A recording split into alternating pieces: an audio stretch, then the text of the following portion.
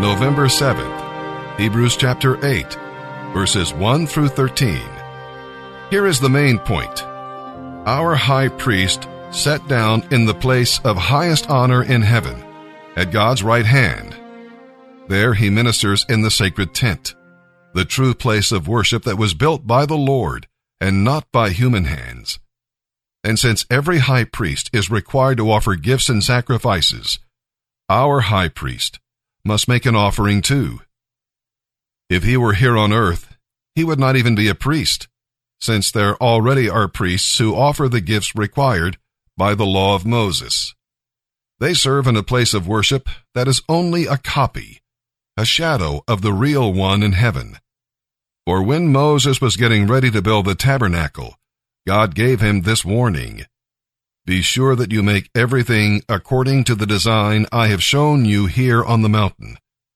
But our high priest has been given a ministry that is far superior to the ministry of those who serve under the old laws, for he is the one who guarantees for us a better covenant with God, based on better promises. If the first covenant had been faultless, there would have been no need for a second covenant to replace it. But God himself found fault with the old one when he said, "The day will come, says the Lord, when I will make a new covenant with the people of Israel and Judah. This covenant will not be like the one I made with their ancestors, when I took them by the hand and led them out of the land of Egypt.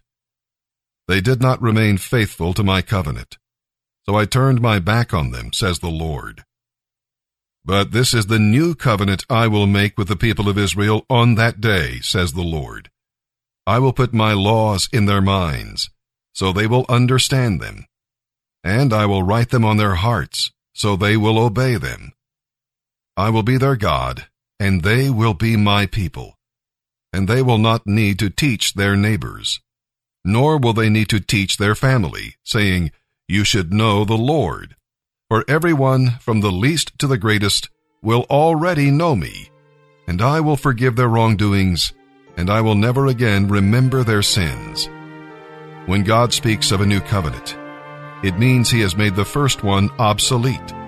It is now out of date and ready to be put aside.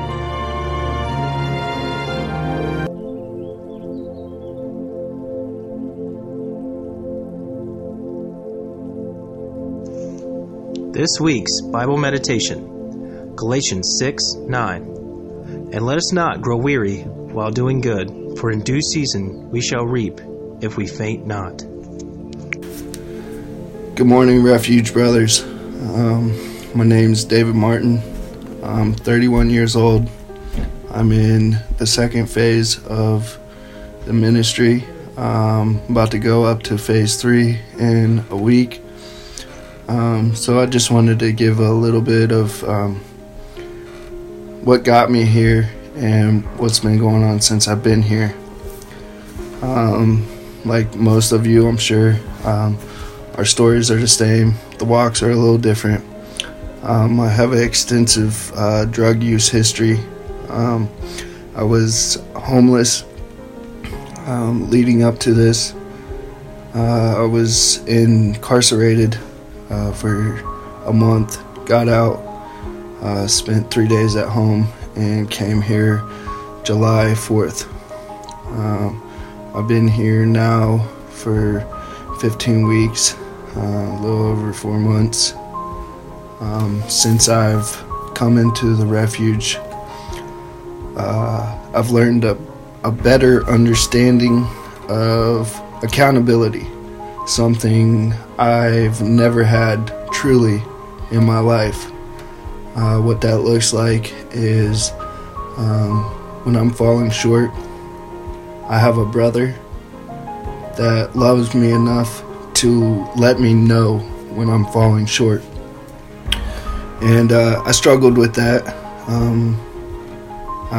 Things haven't always gone the best for me here in the ministry, but just because it has not gone how I wanted it to does not mean it has not gone the way it should. And that's all God. And what God has done for me so far is restored relationships that I have no right to have. My wife being one of them. For 9 years, I've just completely abused her, used her, and tried to dispose of her. It's not her fault. My addiction took me there. I took me there, and she's always been faithfully by my side. I do not deserve her.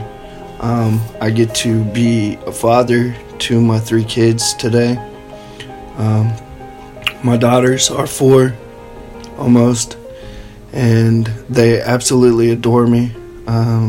My son, he's a little over a year old, and he absolutely adores his mother. And I get to be a better son to my dad and my mother, which they deserve, because they have always been the best versions of themselves they could be for me, and I've taken advantage of that also. So God's restoring that relationship. I've got siblings that He is restoring also for me. It's not the only thing He's done for me. He's created a brotherhood of accountability and love that I've never felt in my life. I've never had somebody love me to the point to where they will tell me every time I'm acting like the old me, and it's crazy. Something I've never felt. He's revealing a lot more in Bible verses for me. The Spirit reveals things as I need it.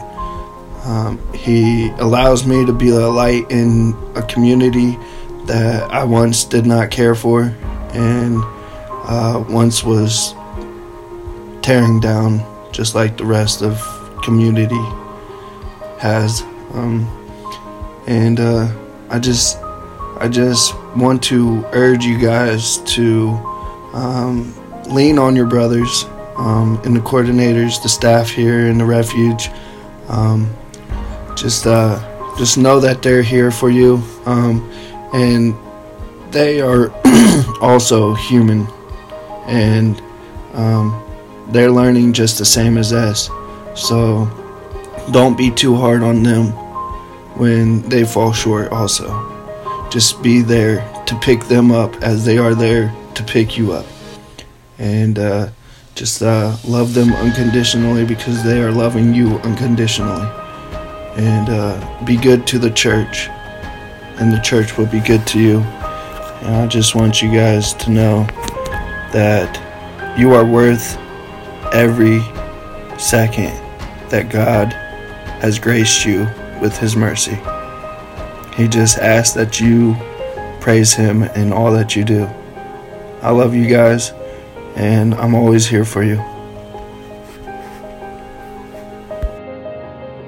Psalm 106, verses 13 through 31. Yet how quickly they, the Israelites, forgot what He, the Lord, had done. They wouldn't wait for His counsel. In the wilderness, their desires ran wild, testing God's patience in that dry land. So He gave them what they asked for, but He sent a plague along with it. The people in the camp were jealous of Moses and envious of Aaron, the Lord's holy priest. Because of this, the earth opened up. It swallowed Dathan and buried Abiram and the other rebels. Fire fell upon their followers. A flame consumed the wicked. The people made a calf at Mount Sinai. They bowed before an image made of gold. They traded their glorious God for a statue of a grass-eating ox. They forgot God, their Savior, who had done such great things in Egypt, such wonderful things in that land, such awesome deeds at the Red Sea. So he declared he would destroy them. But Moses, his chosen one, stepped between the Lord and the people. He begged him to turn from his anger and not destroy them. The people refused to enter the pleasant land, for they wouldn't believe his promise to care for them. Instead, they grumbled in their tents and refused to obey the Lord. Therefore, he swore that he would kill them in the wilderness, that he would scatter their descendants among the nations, exiling them to distant lands. Then our ancestors joined in the worship of Baal at Peor. They even ate sacrifices offered to the dead. They angered the Lord with all these things, so a plague broke out among them. But Phinehas had the courage to step in, and the plague was stopped. So he has been regarded as a righteous man ever since that time. Proverbs 27, verses 7 through 9. Honey seems tasteless to a person who is full, but even bitter food tastes sweet to the hungry. A person who strays from home is like a bird that strays from its nest. The heartfelt counsel of a friend is as sweet as perfume and incense.